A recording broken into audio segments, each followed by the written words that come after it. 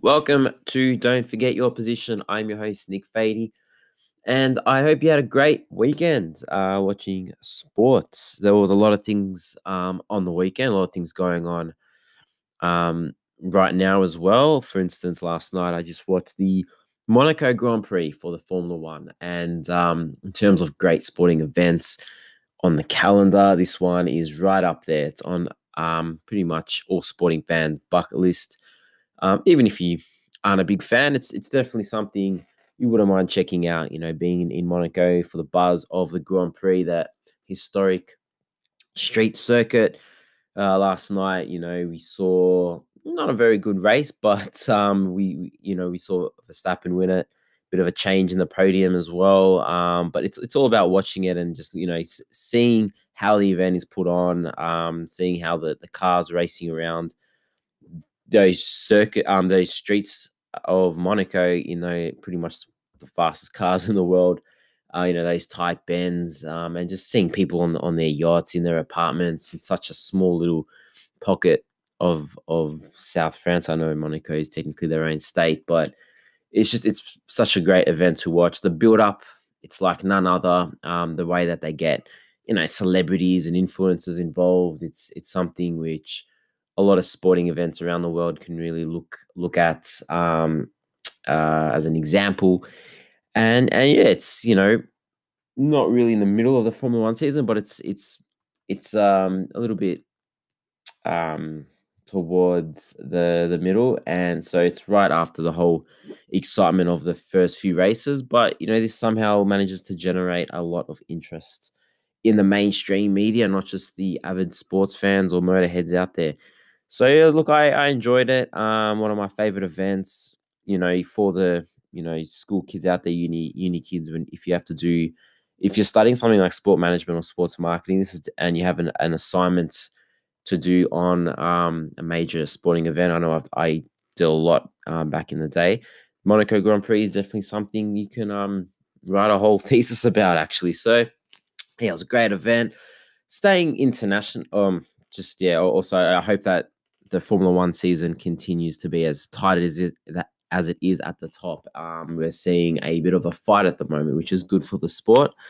But staying on a global scale, I mentioned the playoffs in the NBA had just begun. I also just watched my Knicks lose by 2 points to Atlanta in game one of their first NBA playoff appearance in many years at the Garden. And I wanted to bring this up because there was 15,000 people in Madison Square Garden. We saw Tracy Morgan and Spike Lee, to bring up the celebrity appearance appeal that big big sporting organizations usually use to bring to their franchises as number one ticket holders and stuff like that. But they were there. 15,000 Knicks fans were there. David Grettles there at halftime, put on a bit of a show. And yeah, look, the NBA going through something like the bubble last year have earned a lot of reputation. Obviously with all the political stances they had as well, and they did it in a really good way. That they've managed to reap the rewards in terms of a reputation of their brand, of their organization. And now they're in the playoffs and they're getting fans along to these games, and people want to go to these games. And they're generating an atmosphere at the games, but it's being seen on TV as well. So it's great to see the NBA and those fans at the Monaco Grand Prix as well last night. But it's great to see the NBA really just living up to its high standards at the moment. So hopefully that series goes a long way, maybe to game seven. I believe there's a couple other tight matchups, Lakers and Suns. That was Suns took game one. So hopefully that will go to game seven. And there's just some really good teams out there this year.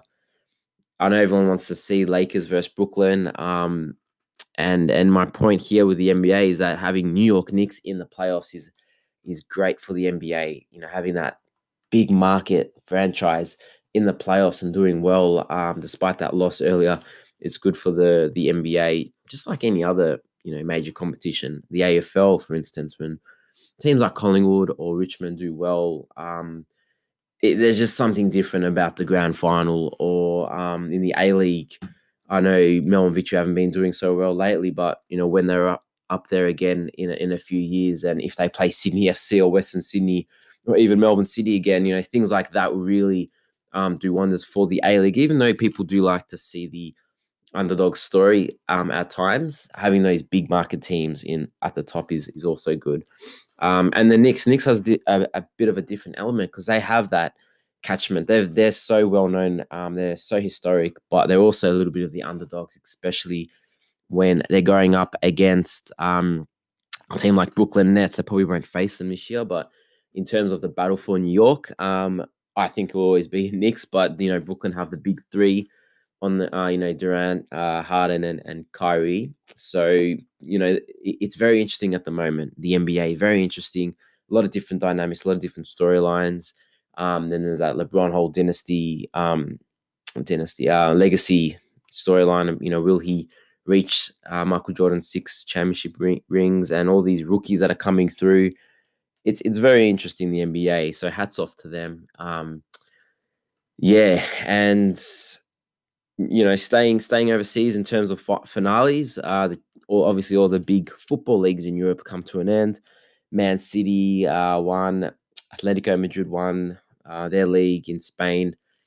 Inter Milan finally dethroned Juventus's 9 straight wins at the top, which is good for the league. I mentioned that in a previous podcast episode. And Lille actually in France, which was amazing. PSG have been dominant for so long, so now it's good to see a different champion. But yeah, moving on to the Champions League final, which is always pretty much a big curtain raiser for the Euros because it's a Euro year off, the World Cup is on. But the Champions League final is such a massive event. Best team in Europe will be crowned champions. Man City versus Chelsea, and these are two teams which have obviously a massive supporter base around the world, coming from England, both of them, and it'll be very good to watch. I'm actually not too sure what's going on with the crowds at the moment, but just how they've managed to, again, the UEFA have put on this event in the midst of all that controversy with the European Super League and all that kind of stuff. It's good to see them having a nice final like this. So let's hope that the on-field display from both teams lives up to the expectations. And a lot of people watch this game. I definitely know I will. So yeah, look, staying with football, wanted to mention the A-League. My team, Melbourne City, won the Premiership plate. I went along the other day to watch them lift the trophy. Look, the thing with the A-League, it's for me that trophy should have been worth more than a grand final. I'm not just saying this in case they do lose the grand final, but I understand there's an aspect to it in this country where they do love a grand final for the league. It's just how it's always been. But, with football, with soccer, it should really be who's on top wins the league, and more of an emphasis on the domestic cup, because the FFA Cup, it's structured so brilliantly, but let's be honest, no one really cares that much because everyone's all eyes are on the grand final, because that is sort of like a cup in its own right. And the term champions will be used for whoever wins that game instead of whoever ends up on top. So I think there may need to be a little restructure, but obviously the league, the Football Australia, have to realize as well, take into account that not everyone may want that. The way the game is set up in this country, there's always been a grand final in any code. So that's just a little bit of my 2 cents on that part. But the A-League's looking good. Kind of. I mean, they are still struggling crowd attendances. It's good to see that some of the games are live on live TV still. But let's see what's going on. There's always a bit of a question mark with a few things when the A-League finishes each year. The 12 teams got 12 teams now, which is getting there. It's getting better, and there's just like I mentioned, actually I dedicated a whole podcast episode to it. The championship, they want to bring in a second tier. So if they do something like that, if they want to keep it traditional in terms of football, a football sense, I believe they do have to get rid of the grand final. I'm not too sure how much money it makes, these sort of things, the revenue brings in. Obviously, a lot of people do watch it. But yeah, for me, I would love to see a day where the A-League has 2 competitive leagues, tiers, and, attendances are always up as much as they could be, rivalries, these sort of things. And, the league winners are the ones that finish on top, with the cup having a massive emphasis. Maybe that can be played on Australia Day or something like that, or Anzac Day, anything.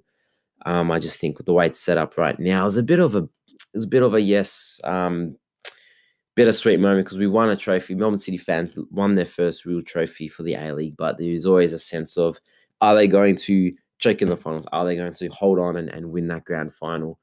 So yeah, that's another thing to think about in terms of a sporting dynamic, and the way things are structured here in Australia, and how their audience responds to it. That's the biggest thing. I mean, I'm just one person. A lot of people may love that grand final.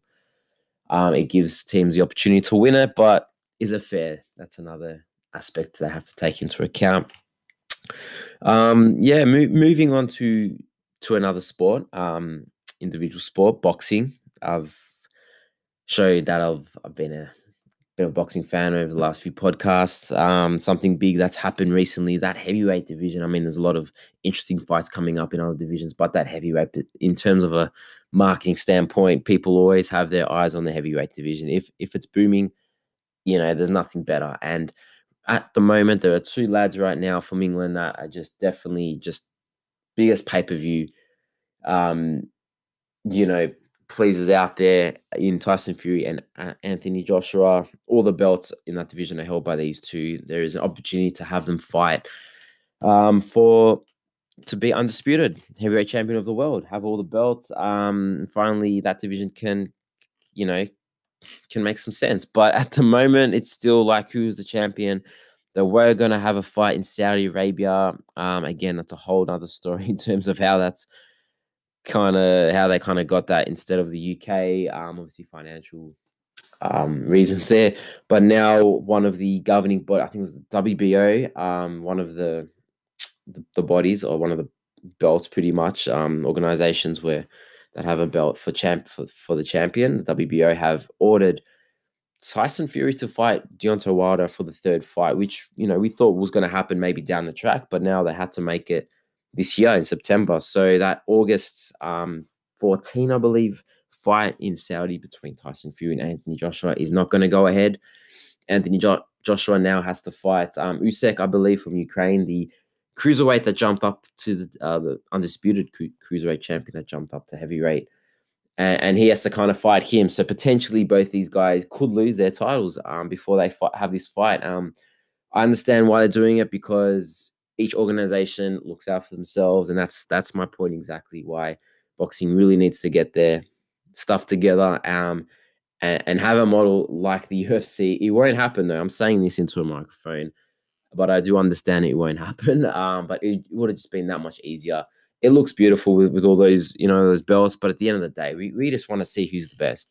Having all these belts, having all these mandatory fights and dates and rankings, it gets too confusing and throws people off the sport, especially when, Tyson Fury, kind of confirmed they were going to fight. He's going to fight Anthony Joshua in Saudi, and Anthony Joshua was hitting back on Twitter after, he heard the news that he wasn't going to go ahead. So it's just adding fuel to the fire for this whole world of boxing. I hope they can fix it. So yeah, I would love to see Fury versus AJ win their fights if those two fights go ahead, and then they fight at the end of the year. I'd love to see it at Wembley. Really divide the nation in terms of these two boxers. I like both of them. Their fighting styles, the way they train, the way they hold themselves. They're both great role models. And their personalities is good. Different, but I think it will work and it will sell fights. It's just a way to getting all these organizations together and the promotions together. And it's one thing after another. And it's very difficult. It's just always very difficult to be a fan. That's all I'm saying. But I'd love to see those fights happen. I'll still watch, the respective fights, if the mandatory fights for Fury and Anthony Joshua, that will come up in the next couple months. But yeah, I was really looking forward to that heavyweight clash, and that could have been a trilogy in itself. I actually don't know what's going to happen. Sometimes I feel like Tyson Fury will win. Sometimes I feel like Anthony Joshua will win. It could have been, I could have had that answer in August, but now we are not going to have that answer. So yes, wanted to bring that up too at the end of this episode. Follow us on Instagram and Twitter at DFYP Sports. And this is obviously on wherever you find your podcast. Leave a comment on Instagram, or tweet us back if you want any questions answered or any topics to be covered. And we also have a YouTube channel which is a bit more lighthearted. Something will be posted there shortly. So yes, look, hope you have a good week. Hope you enjoyed this episode. Covered a lot of different sports. But yeah, there's a lot of things coming up. Obviously, the Euros coming up soon, the French Open, a lot of things, which will be good for a cold winter here in Australia to look forward to. So look, have a good week, and yes, thanks for listening.